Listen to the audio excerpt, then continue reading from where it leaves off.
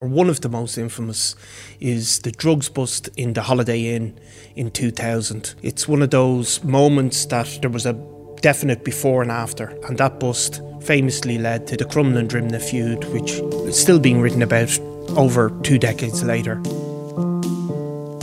It's one of these bizarre events that there's a fight in the pub.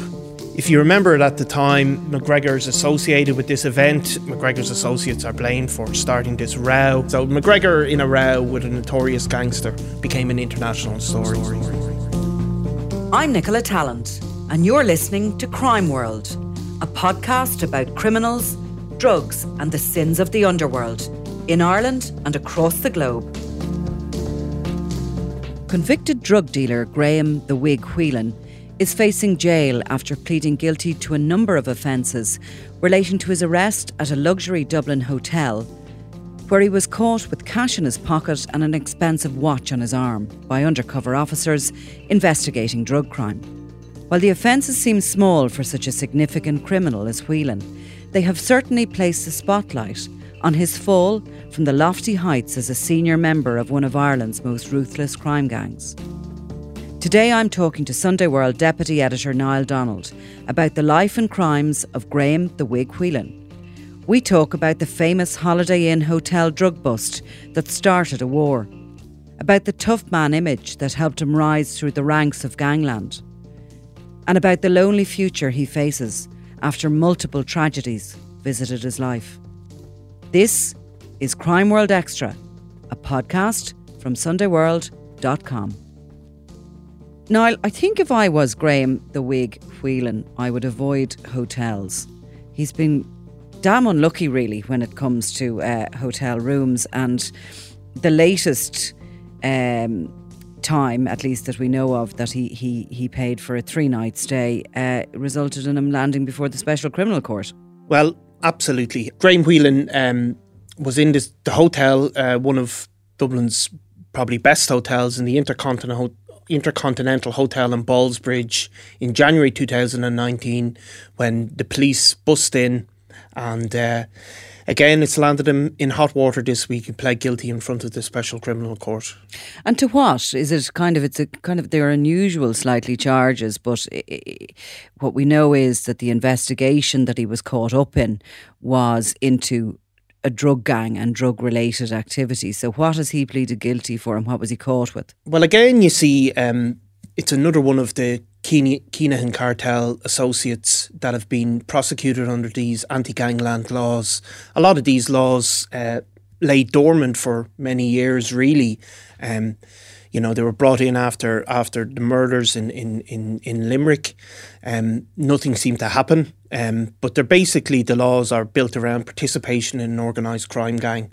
The charges that Graham Whelan were up on this week are, they're kind of confusing even to hear, but the basic charge is participating in the actions of an organised crime group by laundering money for the group and being in possession of 1,200 in cash and a 28,000 pound watch. So it's a kind of I suppose it's rather than just prosecuting people for having money, which was always the thing, or just seizing them as the potential proceeds of crime. Instead, the police are now looking to say, well, this is where it's come from. It's come from organised crime, the activities of an organised crime gang, and it's not just somebody with money that we can seize the asset. So that's what Graham Whelan was done for. He possessed, and I'm going to pronounce this wrong, but forgive me for it anyway, an Alderman's PK Royal Oak Gentleman's Watch. Do you not have one of those? I don't have one of them just yet. Okay. But they are worth 28,000. So. Oh yeah, it's round the corner. Christmas present, I'd say. Possibly. So Whelan, these do appear to be small charges for somebody like Whelan. Whelan, of course, is a very significant figure in organised crime in Dublin for 3 decades nearly. Yeah, I mean, the most infamous probably moment in Irish gangland history, or one of the most infamous, is the drugs bust in the Holiday Inn in 2000. It's one of those moments that there was a definite before and after. It was the after before was a group of young lads who really shot to the top of organised crime. Guys, and Graham Whelan at the time was just a teenager, and they had a big stash of cocaine and they were chopping it up and preparing it for sale. But obviously that got busted, and that bust famously led to the Crumlin Drimnagh feud, which was still on our still being written about over 2 decades later. Yeah, it's interesting if you unravel these things, because that Holiday Inn moment was a little bit like the Regency in one way. There was a build-up to what happened in the aftermath of it, in that there was basically John Gilligan, for a start, had been taken out of the picture. He was the big cannabis dealer, and he'd been using people like Brian Rattigan and Fat Freddie Thompson to sell his drugs around the very lucrative Crumlin and Drimnagh areas. There had been rivalry between Brian Rattigan and Declan Gavin, and they were sort of two alpha males who really wanted to take over. When Gilligan was taken out of the picture, a vacuum was left, they moved into it, but they were sort of both vying for control, ultimate control. And then you have this moment in the Holiday Inn where Whelan, along with his then and the late Philip Griffiths, they were sort of part of the original Declan Gavin gang before Freddie Thompson took command of that. But they were in that Pearse Street Hotel. It was March 2000, and they'd spent the night breaking up large block of cocaine into sort of 1 gram deals. And all of a sudden, officers who had them under surveillance raided the rooms at the hotel. The profits were to be shared between Gavin and Rattigan at the time, but all of a sudden everyone's accusing everyone of ratting. Somebody had to give the details that this drug was, it was an incredible bust.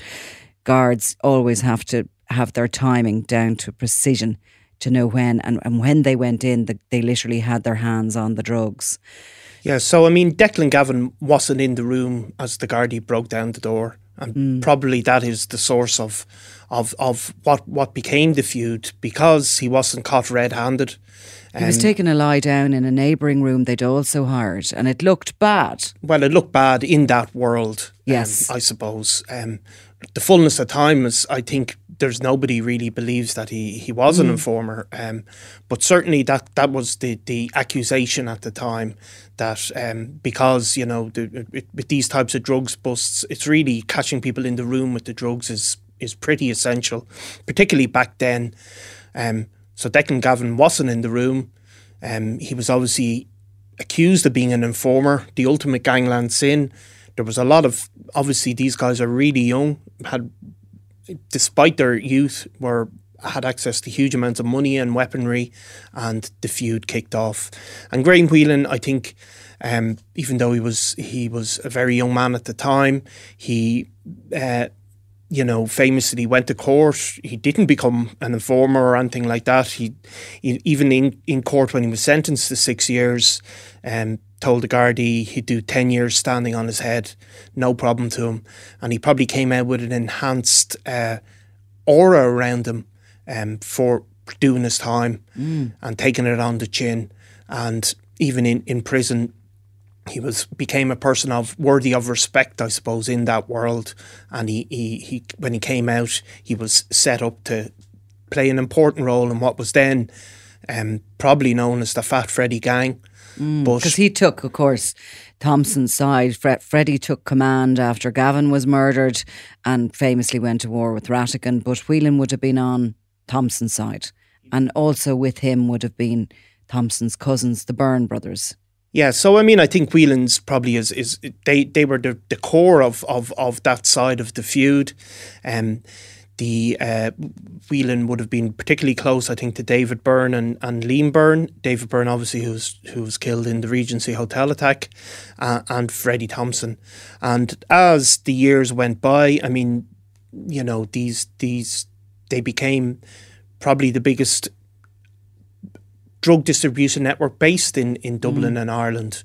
Because in a way they sort of crushed Rattigan, although not totally. Rattigan suffered a lot of losses at the beginning, and I think probably what the Thompson mob had, which they would later obviously go on to be sucked into the wider Kinahan network, but what they had was very much a family business, didn't they? And I think guards would always have said to try and infiltrate that, to try and get the intelligence, you're not only trying to infiltrate a criminal gang, you're also trying to break through the loyalties and the bonds of a family.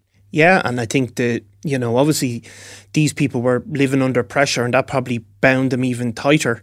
But I think also, like, as time has shown, the Byrne Thompson faction had those international connections.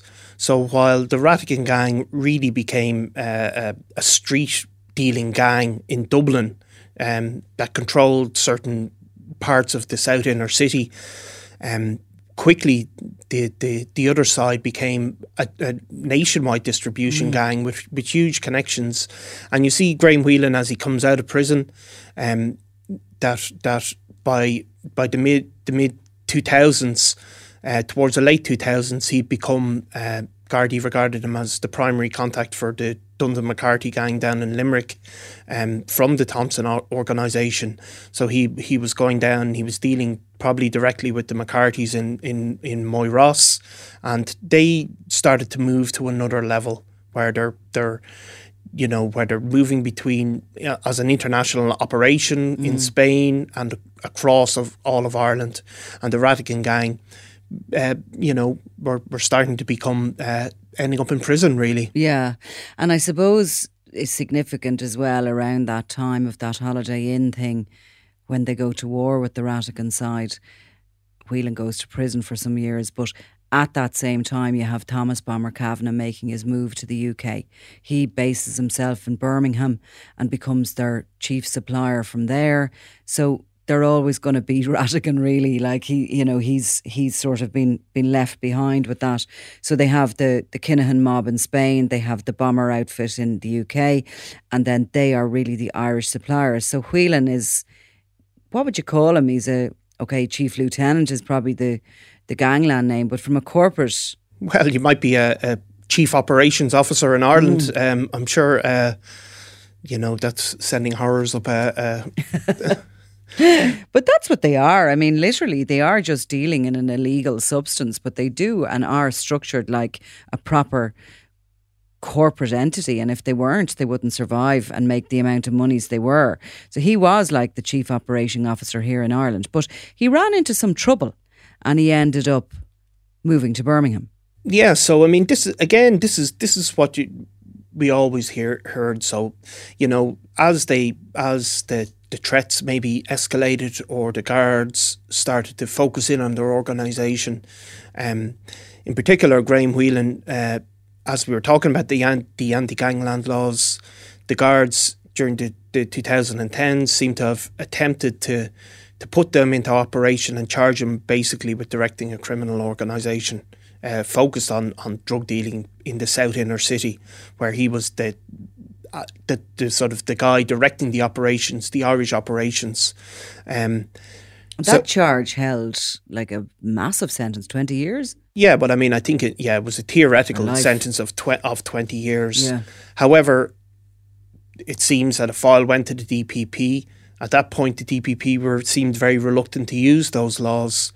However, during that, around that time, Graham Whelan seems to have disappeared to Birmingham, and also seems to have spent a good deal of time in Spain, where he probably moved away from directing those operations in Ireland, but continued being heavily involved in what was an expanding operation then at that point, and seems to have based a lot of the time in Birmingham with association with Thomas Bomber Kavanagh. Yeah, and I mean, we did hear stories over those years, I suppose, up to 2016, which is another very significant event there in the Regency. But up to that point, he was falling in and out with Bomber, in and out of favour with him.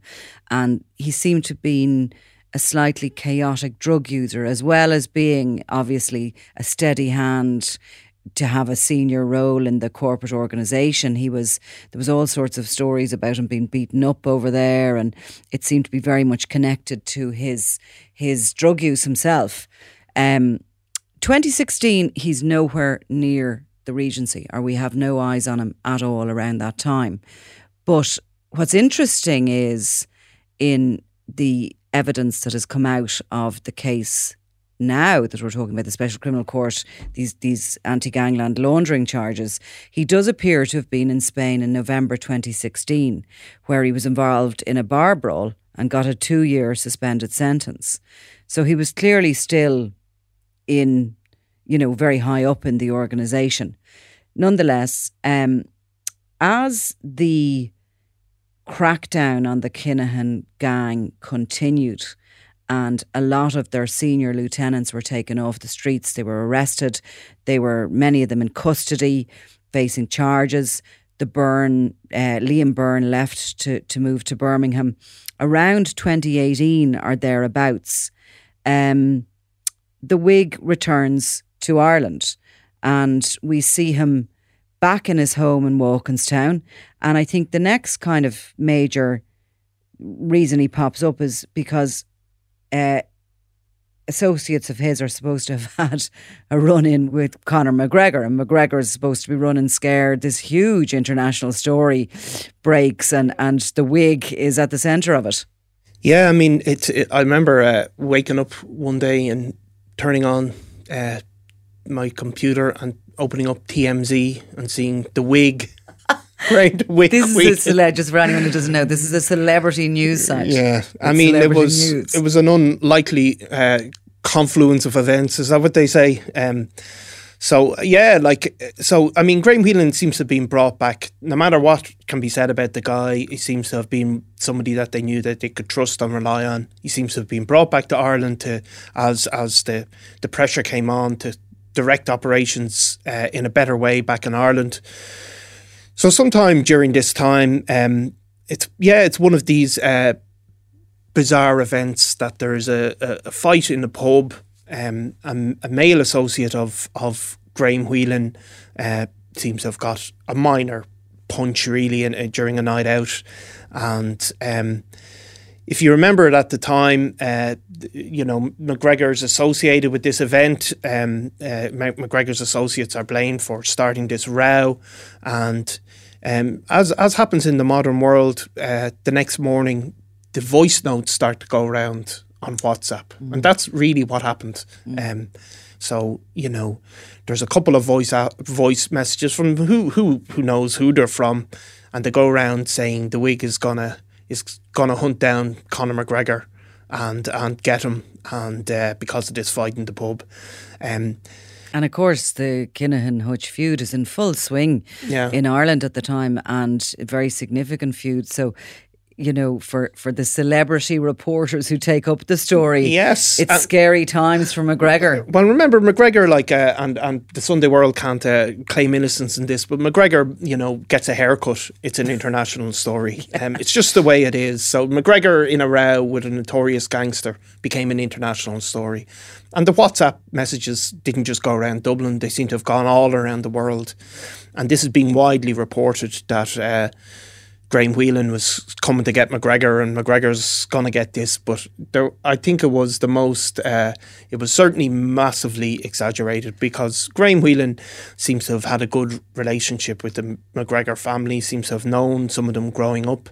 At the time of the incident, one of Conor McGregor's sisters was going out with a close childhood pal of Graham Whelan's, so there was never any threat. But yeah, he went from being a front page in the Sunday World to TMZ in rapid time. And I remember a French journalist with broken English coming over, being sent over. I felt a bit sorry for him to investigate this, and he was headed down to this pub where this incident had happened and rang for a little bit of advice. And he was just very green, as we've all been in foreign countries. I mean, I remember getting an email from I can't remember where it was, somewhere around the world. Why is he called the Whig? And I was going to ask you the question anyway. Well, I mean, it's like the classic thing of in Irish life. He seems to have left a bit of a long fringe at some point during his teenage years, and ever since been known as the Wig. That's what I was told. I stand to be corrected. It's a likely story as any, because that is what happens, don't they say? It is. Irish nicknames are all about 1 second in time when you weren't looking your best. Yeah, the guy wore sandals to school and was called Moses up until his dying day. But so that's where, if there's another explanation, I'm free to hear about the Wig nickname. So yeah, we were getting emails, why is he known as the Wig? But I think then subsequently Graham Whelan appeared in a picture with Conor McGregor, and the rumours of their row were greatly exaggerated. So anyway, back to less amusing things. I think, at this point for the Wig, 2018, and okay, this story has blown up about McGregor and all the rest of it, but really things aren't going so well for him. And when you think of a guy that was, as a teenager, cutting up £1 million worth of cocaine in a hotel room, he probably had the world at his feet from, the point of view of a young drug dealer. God's amount of money, women, whatever he wanted. In recent years, life has kind of caught up on him, and things have become really quite tragic. Absolutely. I mean, in the evidence heard in court during the week, Graham Whelan, you hear about his dangerous criminal past, but you also hear about the personal tragedy that's hit him, about losing his partner and the mother of his 4 kids to suicide, and how the impact that has had on his life, according to the evidence given in court. Certainly it said that he's now the primary carer of 4 young children. Very, very tragic. Very, very difficult. I mean, it's easy to look at some of these people that have been involved in organised crime and maybe say that, maybe have a lack of sort of compassionate feel, but that's a very human tragedy. Anybody who's a parent can only imagine how that is. So the evidence given in court, I think, was quite compelling. Not to say that, that people, that, he was obviously being done because of his dealings in organised crime, but the evidence was quite compelling in terms of, the change in his life that tragedy has brought about, and, how he is taking it seriously. I mean, there was still a couple of moments where you heard, the attitude he had when he was confronted by the guards and in the hotel, and he was asking where to get the money, and he was saying, I got it from up my hole or whatever it was. But you do then hear that the guard saying, well, there has been a different attitude and he's engaged well, and you have to I have to point out, I don't think he was quite as crass as that. I think he said Swiss roll. Swiss roll. Well, there you go. Yeah. So again, But yeah, no. Look, he's a mouthy character, and he's obviously always been mouthy with the guards. And I'd say that's part of that defence mechanism that many of them use, and that we're still above you. Everything is going great, but it's not going great for him. And what wasn't heard in court was that Philip Griffiths, who was the teenager, one of his best friends through life, who was caught with him in the Holiday Inn cutting up the cocaine, that he also took his own life around the same time. Yeah, and of course this Philip Griffiths was very much tied with him. He was very much part of that inner circle of people. And if you look at those inner circle of really high-flying drug dealers who, as you said, had access to huge amounts of money, if you look at the process as they enter their mid to early 40s, I mean, they're in jail or they're under pressure or they're facing serious consequences for their actions. Obviously, a number of them are dead. But for all of the attraction of that lifestyle, it hasn't paid out, No, and okay, he might have had the 28,000 quid watch in his arm, which you don't have, but he's a lot of loss there, and he's facing a lot of loss because he will be facing a prison term and facing leaving those kids, on their own, or if family members will mind them or whatever, but he can't be feeling too good about it. When Griffiths died, I was talking to somebody who'd known him a long time, and said that he had struggled a lot in recent years, as many of them do in their 40s. It's like the party's over and they start to navel gaze in their 40s. And look, we all maybe do a little bit of that. You kind of consider what you've done, where you're at. You take a different outlook on life. And I think a lot of those guys, they look at what they've done and what they've achieved.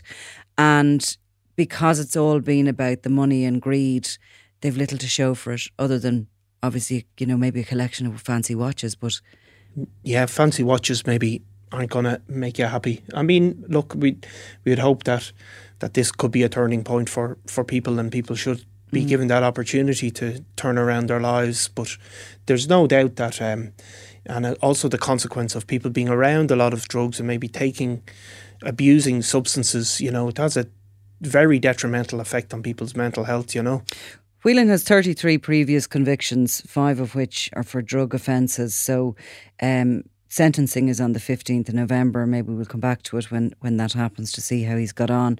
But I think one thing you can take from it is that he has at least been photographed in his favourite powder blue suit, as opposed to the famous photograph that was the only one we had in newspapers, taken when he was a younger man and maybe more foolhardy about his image, but he had a chip rammed up his nose. He had a chip rammed up his nose. I mean, it was a Bebo photo, so that's how long ago it is.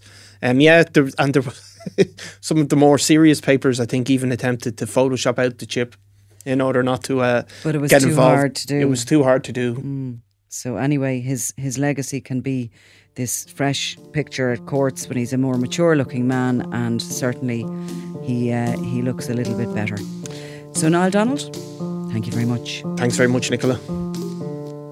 You've been listening to Crime World, a podcast from SundayWorld.com, produced by Ian Mullaney and edited by me, Nicola Tallant.